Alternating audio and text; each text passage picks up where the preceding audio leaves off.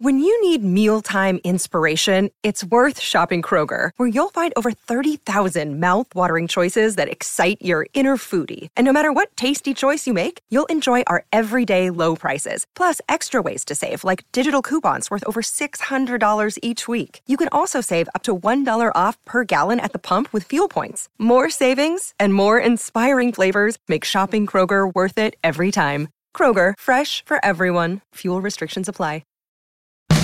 Today on Something You Should Know, why do some cars have the gas tank door on the left side and others have it on the right? You'll find out. Then a lot of people complain a lot, and it doesn't do anybody any good. And simply becoming aware of it will cause you to do it less and less over time. And what you'll find is, number one, you feel internally happier. You are drawn to people who do not complain, and you begin to experience better health and better relationships. Also, does adding a bay leaf to a recipe really make any difference? And everybody's worried. There's a lot to worry about today, and we have to manage it. There's good worry, there's smart worry, but then there's overwhelming worrying. So we're trying to strike that balance between being proactive versus not worrying about things we can't control. All this today on Something You Should Know. Hey, a shout out to Claritin for supporting this episode and providing us with samples. You see, I'm what you call a seasonal allergy sufferer. Stuffy nose, watery eyes. If you have seasonal allergies, you know what I'm talking about. I don't sleep as well because I'm all stuffed up. Food doesn't taste as good. Luckily, though, for those of us who live with the symptoms of allergies, we can live Claritin Clear with Claritin D. Now, I know people with allergies who just, they just live with it. And, well, that's a strategy. But why? If there's relief, why not try it? Claritin D is designed for serious allergy sufferers. Claritin D has 2 powerful ingredients in just one pill that relieve your allergy symptoms and decongest your nose so you can breathe better. Everyone in my house who has allergies takes Claritin D. Ready to live as if you don't have allergies? It's time to live Claritin Clear. Fast and powerful relief is just a quick trip away. Find Claritin D at the pharmacy counter. Ask for Claritin D at your local pharmacy counter. You don't even need a prescription. Go to Claritin.com right now for a discount so you can live Claritin Clear. Use as directed. Something you should know. Fascinating intel, the world's top experts, and practical advice you can use in your life. Today, Something You Should Know with Mike Carruthers. Hello, welcome to Something You Should Know. It's interesting what you can think about when you have a lot of time to think, which many of us do, since we are staying at home so much with not a lot of places to go and things to do. And one of the things that I thought of the other day, so I did a little research, is why is the gas tank door on some cars on the driver's side, and on other cars, it's on the passenger side? Many people believe that it was designed that way so that people can pull up to both sides of the gas pump when they need gas. After all, if every car had a gas tank door on the same side, then we'd all want to be on the same side of the gas pump. But that's not really why. The placement of the fuel door is mainly a factor of fuel tank design, location, and underbody packaging, according to a spokesperson at Nissan. With all the structure and components located underneath the vehicle, engineers quickly encounter restrictions as to which way the filler tube can go. So some go left and some go right. American drivers prefer the gas tank on the left, while drivers in the UK and other left side of the road countries prefer it on the right. And that is something you should know. I bet if you put your mind to it, you could sit down and come up with a lot of things to complain about, especially now. And I bet you know people who tend to complain a lot. Yet, when you think about it, complaining is not very productive, doesn't really do much, and it alienates the people who have to listen to it. There's a great quote on my next guest's website that says that complaining is a lot like bad breath. It's easy to recognize it when it comes out of someone else's mouth, but it's not so easy to recognize it coming out of our own mouth. In 2006, Will Bowen was the minister of a small Midwestern church, and he challenged people to go 21 days without complaining. Will gave out purple rubber bracelets to people, urging them to put the bracelet on either wrist and then switch it to the other wrist every time they complained about something, with the goal of not having to switch it for 21 straight days. Since then, over 11 million bracelets have been distributed.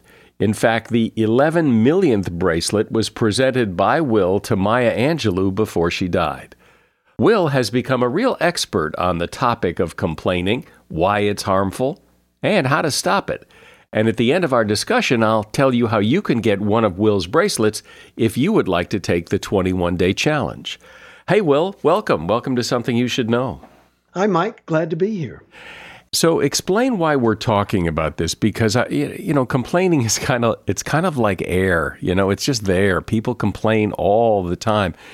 You're always hearing people complaining. It just is what it is. So why do you think it's important, and why did you take this on as really your life's work? It is so ubiquitous. We are literally surrounded in it, drowning in it in many ways. It's around us all the time. And we don't realize the negative effects of complaining. We don't realize what it does to our health, to our relationships, to our career, and more importantly, to our mental focus. A lot of people seem to think, well, someday I'll get control of my mind and I'll be able to think positive thoughts and I'll only speak positive things. I find it's easier to control what comes out of your mouth often than what goes on in your brain. And when you change what comes out of your mouth, it's like your brain rewires. You literally, the number one thing people say to me when they take my 21-day complaint-free challenge is they feel happier as a result.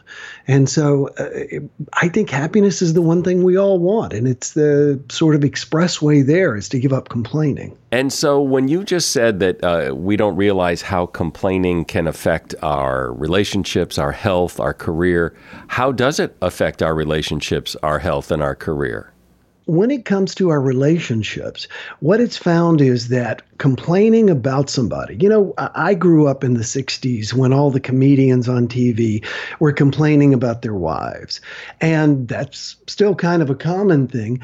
The challenge is that to complain about someone to our friends or whatever, to even try and be funny, we must first focus on some negative aspects of that person. Those aspects that we focus on tend to get elevated in our own minds. They become bigger. They become more frequent. We notice them because we're looking for them. And so when we complain about somebody, we find our focus in that person looking for things to complain about. Now, the other person can sense that, and they don't like being the object of your looking for things to complain about. It can make them feel very uncomfortable. So complaining about somebody causes us to look for challenges. And complaining to somebody drags down the energy in the relationship. I remember reading a study, I don't remember exactly who did it, but they studied groups of teenagers who built their relationships around complaining. They complained about their fellow kids at school. They complained about teachers. They complained about homework. What they found interesting was even the groups that bonded together through complaining tended to ostracize the person who complained the most. So complaining tends to separate us as people as far as relationships goes. As far as health goes, there's actually been a lot of research done on this as well. And what they have found is that complaining causes your adrenal cortex to pump out the stress hormone cortisol, which can make us fat, can make us have heart attacks, high blood pressure, heart attack, even a stroke.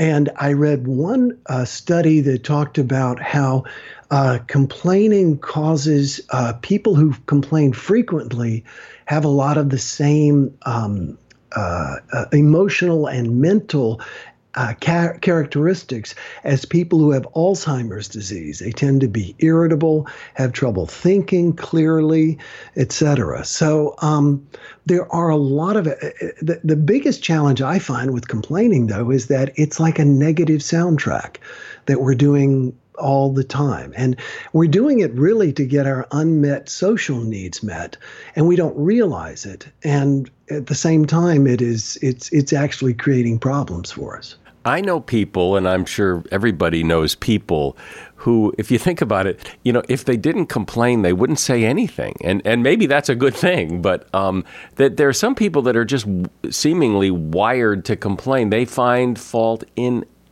everything. And you're talking to one of them. Not so far. In my previous life, I was probably one of the most negative complaining people ever. And my book, A Complaint-Free World, is based around the idea that people complain for 5 reasons, GRIPE. The G in gripe is get attention. My default mode in dealing with life, people, etc., and the people, I was very much like the people you're talking about. And that is that we all have this need to be noticed, to get attention. And so people literally, it's their way of starting a conversation. It's their way of continuing a conversation. It's their way of getting the focus on them when they want it.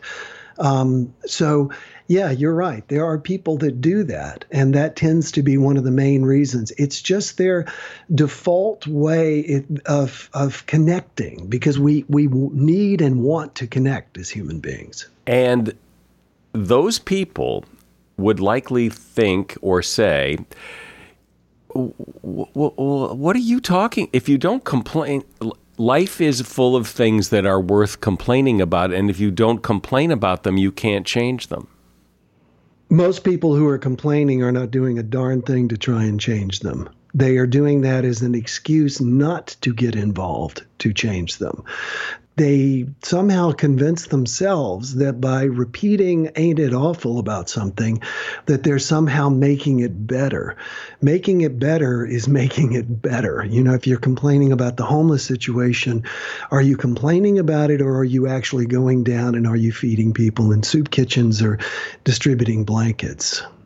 Do you consider it complaining that if I come home from work and had a bad day, and I say, I had this interaction with Bob, and Bob really gave me a hard time, and I'm just kind of relating the events of the day. Is that complaining, or is that just relating the events of the day? That is such a wonderful question. That's probably the question I am asked the most. Because you can say something and it be a complaint, you can say something and it not be a complaint, and it has to do with your energy behind it. In other words, if your energy is, how dare this happen to me? Eckhart Tolle says in his book, A New Earth, you can ask your waiter to heat up your soup and stick to the facts, or you can say, how dare you serve me cold soup, with the same words. It all has to do with what's coming out of you. And we all need a primary attachment figure, someone we share everything that goes on with us, including how we're feeling about it. But we can state our feelings, we can state our events without having to be in a drama to which we are the center of attention, which a lot of people do. A lot of people get home and it's like they compete to see who had the worst day, and the other person's like, you win. Right. Yeah. Well, I could tell you I had this bad interaction with Bob, or I could start by saying, this guy is such a jerk, and I have just made it a complaint. I'm complaining. Exactly. Yeah, that's exactly right.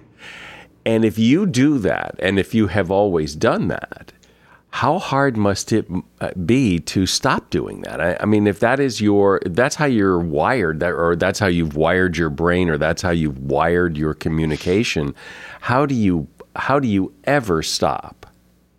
That is why it took me 4.5, 5 months to complete the Complaint-Free 21-day challenge the first time, and over 6 the second time. I waited several years, almost 10 years, and did it again. And Yeah, it literally means finding a new way of communicating.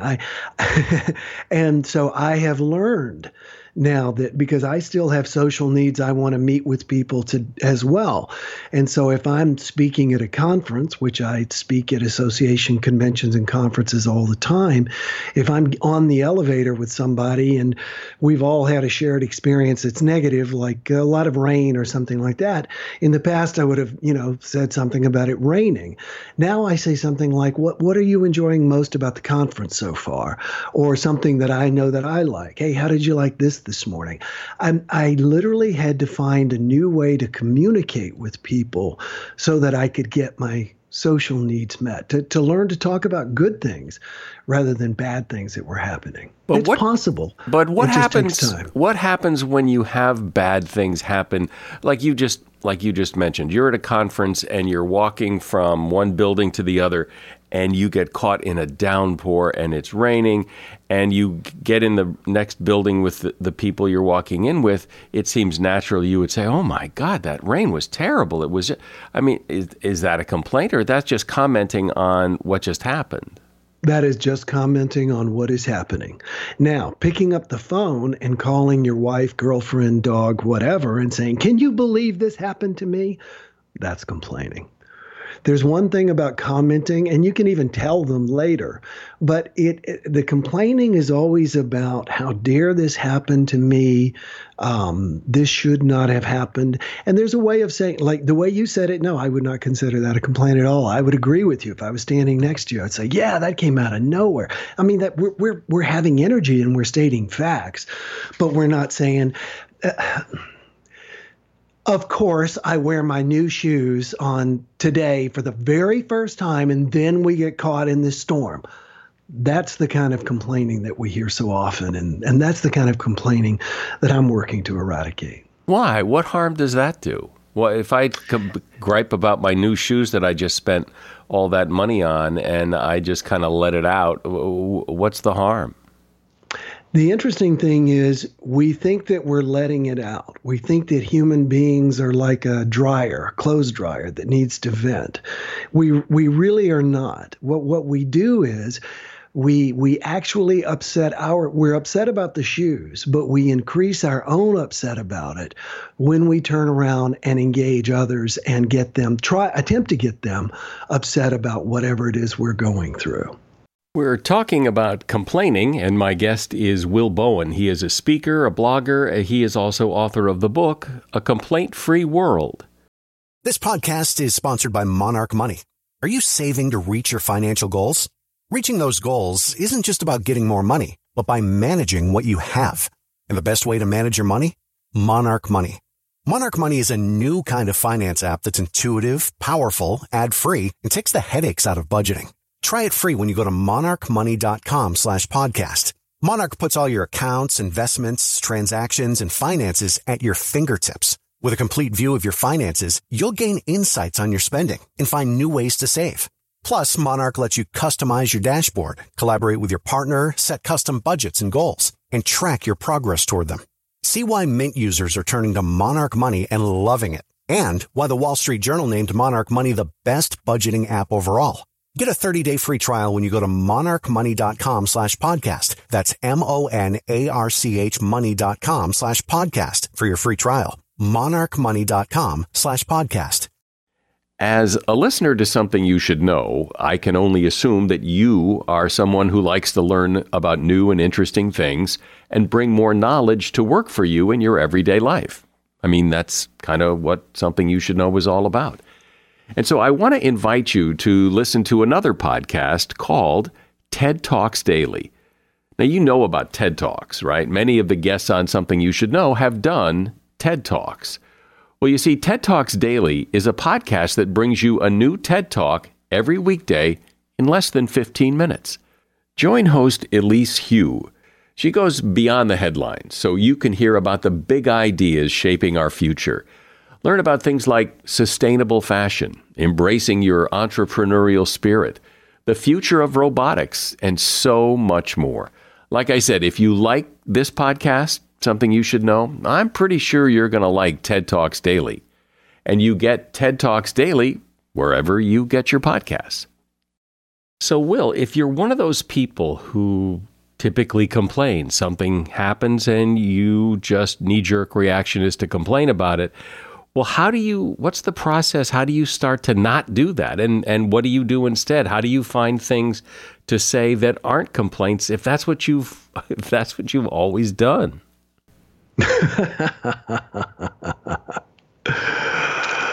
If I was caught in a storm, and I have been recently, I tend to talk about how beautiful and unusual it was, and how aren't I glad that doesn't happen all the time. I literally try and take the events and flip them on their head. And a lot of times people seem put off by that, and most of the time people seem appreciative by that. People tend to follow along with other people. So if I say, yeah, that was really kind of beautiful, somebody else will say, yeah, that was too. So the point I'm trying to make is that by going, doggone it, this would happen on the one day I'm wearing my shoes, is just it's a negative way of looking at what is going on. And sure, I mean, yes, we're going to be upset. I mean, I've dropped my cell phone in the pool before, but look at this. It doesn't get the phone out. It just keeps you upset, and it's unhealthy for us, especially when it's chronic. And people who get upset tend to not just get upset over this one event, they look for things to get upset. If I drop my phone in the pool, I'm going to get upset. I mean, I think most people are going to get upset. And that's probably, I would think, okay, because that's just human nature. I guess it really depend on, how much longer is this going to go on? I'm not saying you don't get upset. I'm not saying, hey, my phone fell in the pool. But I'm also saying that you don't need to engage the world in your misery.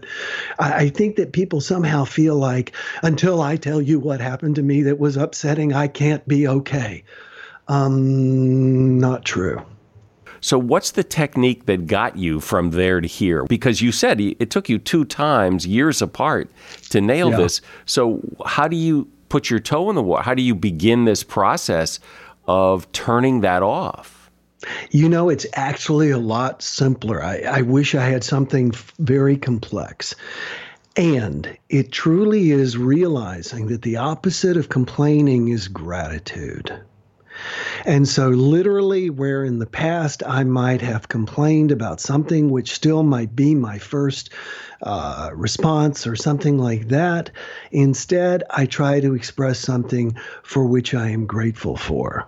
And I try to put my own mind on something for which I'm grateful. And it is a practice. It is, it's like I used to take karate years ago. And one time one of my buddies was messing with me and I found myself, boom, drop into a stance, ready, like we were fighting. And that didn't happen all at once. It happened to me doing it in a class over and over and over again. So for me, it's truly trying to put my focus on gratitude and what I talk about on gratitude. And over time, the two reinforce one another to where you begin to notice more things to be grateful for and less things to speak negatively about. But I'm sure you get it probably more often than anything else. People tell you that you're just looking through rose-colored glasses. That's not the way the world works. You're being very Pollyannish. The world is full of bad things and negativity, and to ignore them or to try to tiptoe over them is a bad idea. To which you would say what? To which I say, I don't tiptoe over anything. I'm a large donor to several very important charitable causes, so I'm taking an active part in that. I'm also volunteering to help restore the reefs here in Key Largo, where I live. So I am actually taking a very active part in doing something. And I know all of the things that are going on. And so rather than complaining about them, I'm doing my very best to try and improve them, because I do realize that human propensity to complain and take that as having done something instead of actually doing something. The other thing is that an optimist and a pessimist are both right. People who are paying it awful. There you go. Up here was another one. Of something bad, the negative person. And the optimist is always going, wow, look at that. Isn't that cool? Oh, of course this worked out. Well, no, I didn't see it at the time, but it's actually a good thing that didn't happen. The pessimist and the optimist are both right, and the pessimist can't understand why the optimist chooses that way to look at things. And the optimist thinks that it's interesting. I don't know. We tend to look at people who are optimistic as Pollyannish, and that is a pejorative term, unfortunately. And we don't have a corresponding one that comes to mind for people who just always look at the, Eeyore in Winnie the Pooh.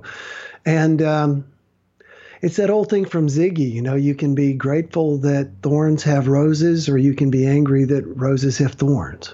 Again, I'm trying to think of people who would find fault in what you're saying, and they would say, "Well, this is great. You contribute to charities. You're making the world a better place." But when your phone falls in the pool, when you have a car accident, to look at the bright side, what's the point? Your brand new car just got crashed. It's hard to be all happy about that. Oh, you're right. I'm not saying I'm not saying anything I'm saying is easy. Two, again, I want to clear up the distinction between having the feeling of upset and irritation and feeling the need through complaining to share that with other people. Most people, when something happens, oh my God, they can't wait to call everybody, aunts, uncles, sisters, cousins, and tell them every negative thing that goes wrong with them. Or they talk to people who can't do anything to improve it. What I want people to do is, if you've got an issue or problem, speak directly and only to the person who can resolve it. When your phone falls in the pool, I guarantee if my phone falls in the pool, and I've actually done a lot of I do a daily video, and I've done a lot of stuff on this because I find it interesting. I will probably curse, because that's what most people do when something like that happens. The point is, I've learned over the years not to let that upset me as bad for as long, or feel the need to share that with other people. For most people, I imagine doing like your 21-day challenge and actually being a little more aware, self-aware of how much you complain is pretty revealing. And like I said, people don't have to get one of our complaint-free bracelets. They can if they want, but they just put a rubber band on your wrist, and every time you catch yourself complaining, switch it to the other wrist. Just switch it until you become aware of it. And simply becoming aware of it will cause you to do it less and less over time. And what you'll find doing it less and less over time is, number one, you feel internally happier. Number two, you are drawn to people who do not complain. You are repelled by people who do complain. And over time from that, you begin to experience better health and better relationships. So I would invite people to simply take it as a challenge. Right now, we consider it to be the norm. I always, when I do my speeches, I talk about how when I was a little boy, I had asthma. And the pediatrician, who I loved, would always lean down in my face and say, I can't understand why he's having trouble breathing. Meanwhile, he's got a cigarette in his mouth, and so does my mother, standing right next to me. Back then, everything was covered in cigarette smell and smoke. And nowadays, if we go someplace where there's smoke, we notice it. It's just, somebody's been smoking here. Well, nowadays, we are so surrounded and covered with complaining, and people consider it the norm, that the idea of doing it differently seems so atypical and abnormal. But you should really, in my book, I go into the stories of people whose marriages have been saved and businesses have doubled just stop having complaining being the default way of communicating and discovering new ways. Well, I know you've distributed over 11 million of those bracelets, and I know in the beginning you gave them away and that just became financially unviable, so now you sell them. But if people want to get their 21-day challenge complaint-free bracelet, where do you go to get it? At acomplaintfreeworld.org. That's acomplaintfreeworld.org. Well, I really like topics like this that are so pervasive. I mean, this applies to everyone. We live in a world full of complainers, and we're either complaining or listening to somebody else complaining. And it's, I think, really interesting to kind of peel back the layers of the onion and really see what's going on and how to stop it. Will Bowen has been my guest. If you'd like to find out more about Will, in addition to getting the bracelet, if you like, you can check out his website, which is willbowen.com. Thank you, Will. My pleasure. Great talking with you.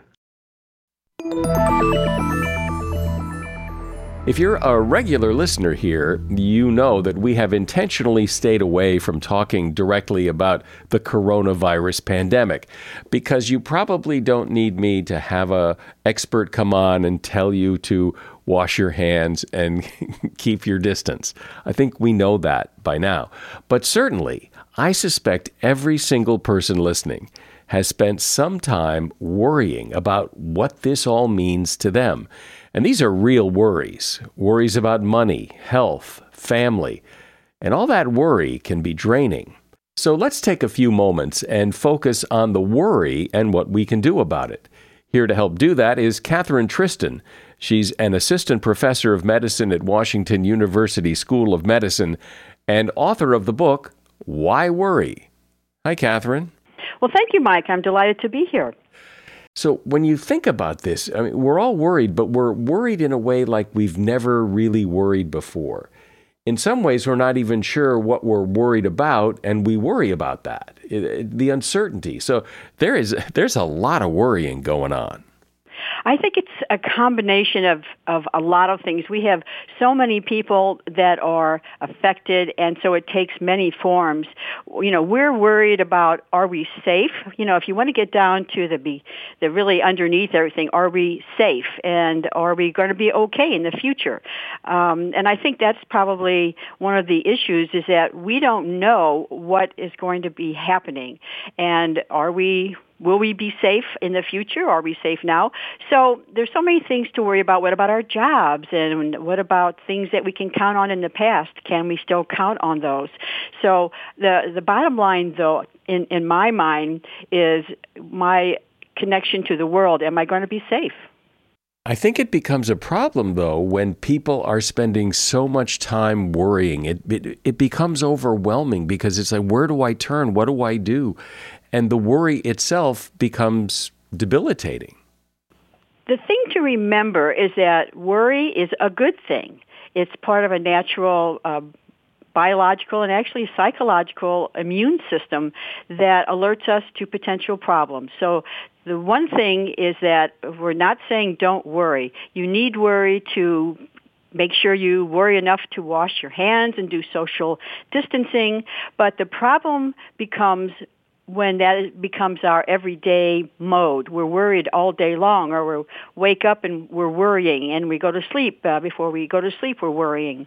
So it's a delicate balance between being proactive and doing things that you know will create your safety and your future versus being inundated with worry and getting into what I call the red zone.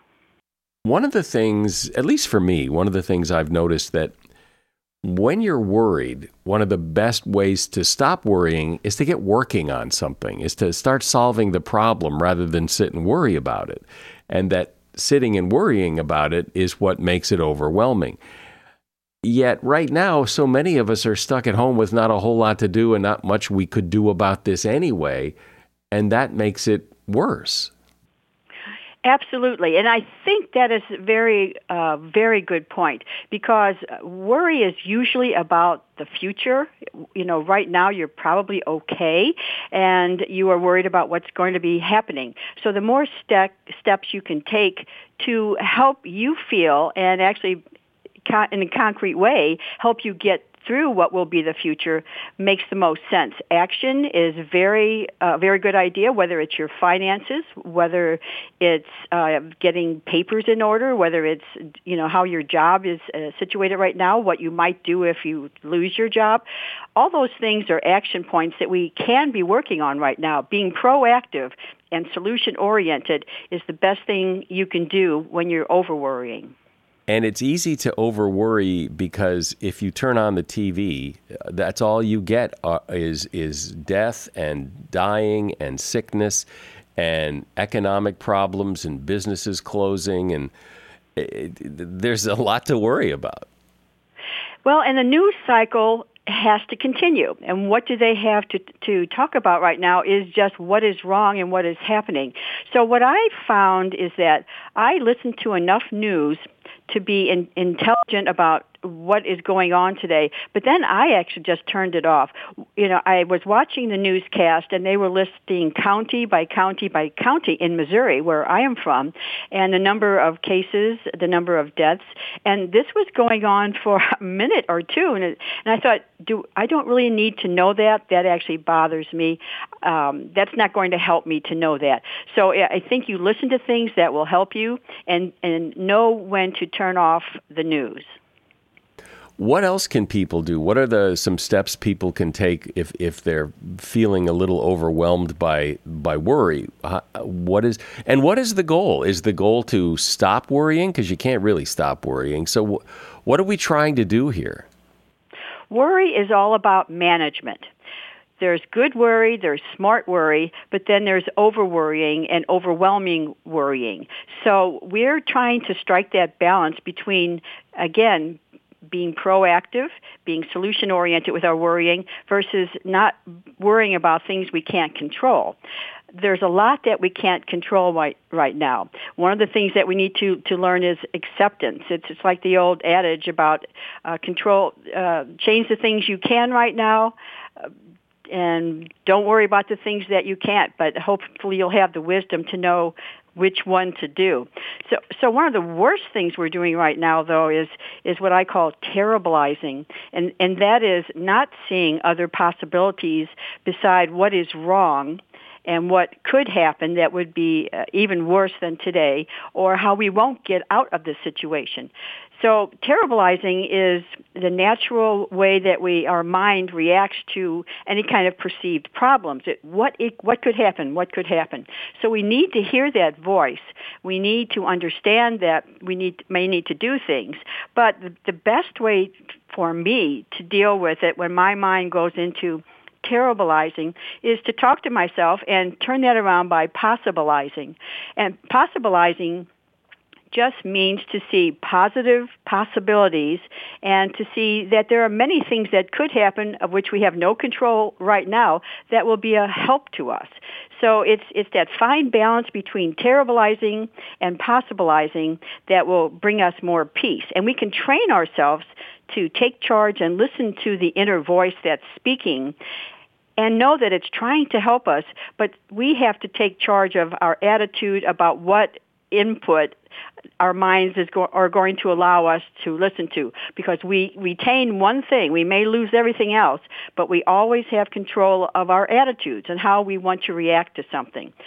So to me, that is the key, is learning to listen to that inner voice, pay attention to what you need to, but then see many possibilities, not just the negative ones that are overwhelmingly loud in your mind.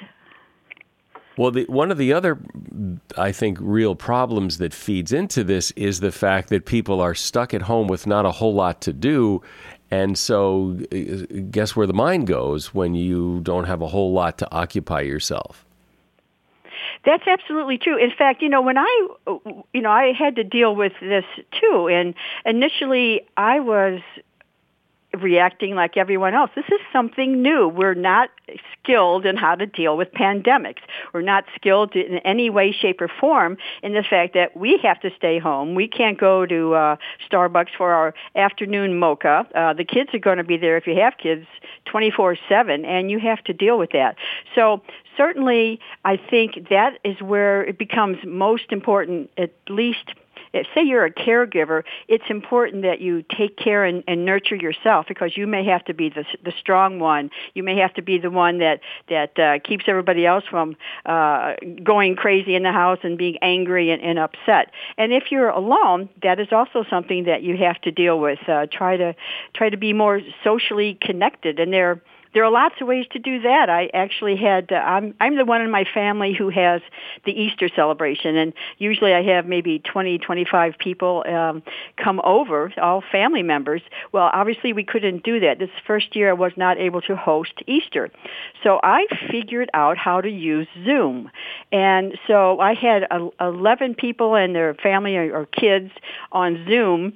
And that was nurturing to everyone to be able to see their faces. Everybody had a chance to comment. And the worst problem I had was figuring out how to prevent everyone from talking at once. So there are things that you can do if you actually put your mind to it to solve whatever issue that you're going to have to deal with. Well, and you were talking about how people tend to terribilize, catastrophize about, what if this is so horrible, what if the world ends kind of thing. And yet when you look back at big catastrophes in the past, we overcome them. I mean, we, as a culture and as a society, we figure it out and move on. We always do. We always do. And you know what I love is I remember a quote by, it was a minister called Dr. Robert Schuller. And he said, tough times never last, but tough people do. And that sort of reminds me of exactly what you're saying. We overcome. We adapt. We take care of things we need to take care of. We pull together as a people, as a country, as a neighbor, as a family. We pull together and we figure things out. I mean, this isn't the only terrible thing that's happened. If you think about World War I, World War II, with the bombing of Pearl Harbor, lives were changed for years. Wars started. And so I think one of the things that we have in our favor is that we are very resilient. We haven't gotten to this point in our lives and in evolution as a species, if you look at the really long term, without being able to be adaptable, to be strong, and to learn how to pull together and use our resources to help us overcome any challenge. So what else can people do? What else can people who are inclined to worry distract themselves with while they're at home or spending an awful lot of time at home so that they're not worrying? One of the things that actually helps, depending on your particular situation, is to have a routine. If, some people kind of jokingly say, I have my day pajamas and I have my evening pajamas. So I think it's important you had a routine before. And I think science shows that having a routine actually helps people. So I say try to find that sweet spot between having a routine. Get up, shower, change your clothes that day, do something you usually do. But then find the sweet spot between that and variety, because we like different things and we're kind of stuck in the house right now. So that the way to have something different may be to go online and learn something new or read a book that you never had a chance to read. So I think having a routine helps, and do some more deep breathing, and that can totally change your inner biochemistry. People seem to handle worry differently, and some people can deal with this whole coronavirus thing and get through it and not worry too much and have a different attitude, whereas others really get stuck.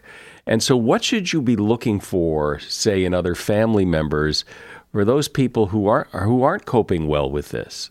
That's a very good point, because there are about 10 to 20% of us who are actually highly sensitive people. That's actually a personality type, highly sensitive personality, where you react more strongly to even visual stimuli or with things that you hear or even emotions. So we're going to have a spectrum. If you have a group of people in the house, you'll have a spectrum of people like whatever, and other ones who are uptight all the time. You also have some who will show signs of maybe being argumentative, acting out, and so it's important to have a good communication with them too. I think if you are with people and you're like a mother with kids, a mother and dad with kids, that you kind of direct each one to their own personality. If you've got a highly sensitive child, teenager, whatever in your family, you kind of direct them away from certainly too much television about bad things or even too much violent video games, and you have someone who's more withdrawn, then you may be able to just have a discussion about how they're feeling. One of the things, an easy way to communicate if you have disagreements too, is to discuss what you're bothered by, and when you did whatever, I felt this way. So instead of being angry, you could use tools like iMessages and discussing your feelings as opposed to saying what a jerk you are. We're all stuck in this, and so there are tools that you can use for different types of personalities, and I think some of those, as well as maybe even having family discussions. What are we going to do? This is some of our problems. How can we handle that? I think those are also helpful. You mentioned routines and the importance of routines, and I imagine people's routines have been disrupted. I mean, mine certainly has. Everybody in my family, life is different now. We don't do the same things at the same time every day, and I imagine that can cause problems. Well, just on a practical side, that what's really important in our lives and how we feel day to day is, are we getting enough sleep? It seems so natural to think about that, oh, sure, but a lot of times, especially with the situation, you may wake up at night and not be able to get back to sleep. You may wake up early and start thinking. I mean, have done the same thing where your mind is a little, your conscious mind seems to be a little more asleep, and your worry side comes out and is very loud. So I think getting enough sleep is important. If you find yourself waking up, have a strategy. What I was doing when I was waking up is I was immersing myself in some wonderful memory, like being on vacation, visiting my sister in the Bahamas, just the beautiful color of the water and the clouds and the warmth on my face. So I countered the worry voice if I woke up so that I would go back to sleep. So getting enough sleep, and also eating well. And again, this seems like such a practical thing, but if you're filled with cookies and sugary, salty things, it doesn't help your overall body as well as your mood and emotions. Then if you eat better foods, you can, embargo junk food. That means don't necessarily take it all out, because we all like something a little sugary and or salty, but try adding bananas or things, turkey, which chamomile tea, all those things contain natural relaxants. So sleeping and eating well. And then one other major thing that I think is important is connecting with Mother Nature. Whether you're walking outside barefoot on the grass or going outside listening to the birds, seeing the beautiful spring colors now, connect with Mother Nature in some way too. And those three things, as well as the mental tools that you will be needing to use, are just practical ways of keeping you grounded, keeping you centered, and keeping you coping with what you'll need to do for the short term at least. Well, I know for a lot of people that during this whole coronavirus thing that worry is a frequent, if not constant, companion, and it's good to get some strategies to better cope with it. My guest has been Catherine Tristan. She's an assistant professor of medicine at Washington University School of Medicine and author of the book, Why Worry? There's a link to that book at Amazon in the show notes. Thanks, Catherine. Thank you, Mike. Bye. This is probably not the most important, urgent topic given our current situation, but if you've spent any time in the kitchen and cooked a recipe, you've, I'm sure, come across a recipe that included in its list of ingredients a bay leaf. And you probably put the bay leaf in whatever it is you're cooking because it says to. But really, does it matter? I've always wondered if this whole bay leaf thing was a scam, because, I mean, how much difference could it actually make? Would anybody notice if you didn't put in the bay leaf? Well, one of the editors of The Skillet tested plain white rice with dried bay leaves, fresh bay leaves, and no bay leaves. And what she found was there was something. She says bay leaves are all about complementing their surroundings. They round out the dish they're in without hogging the spotlight.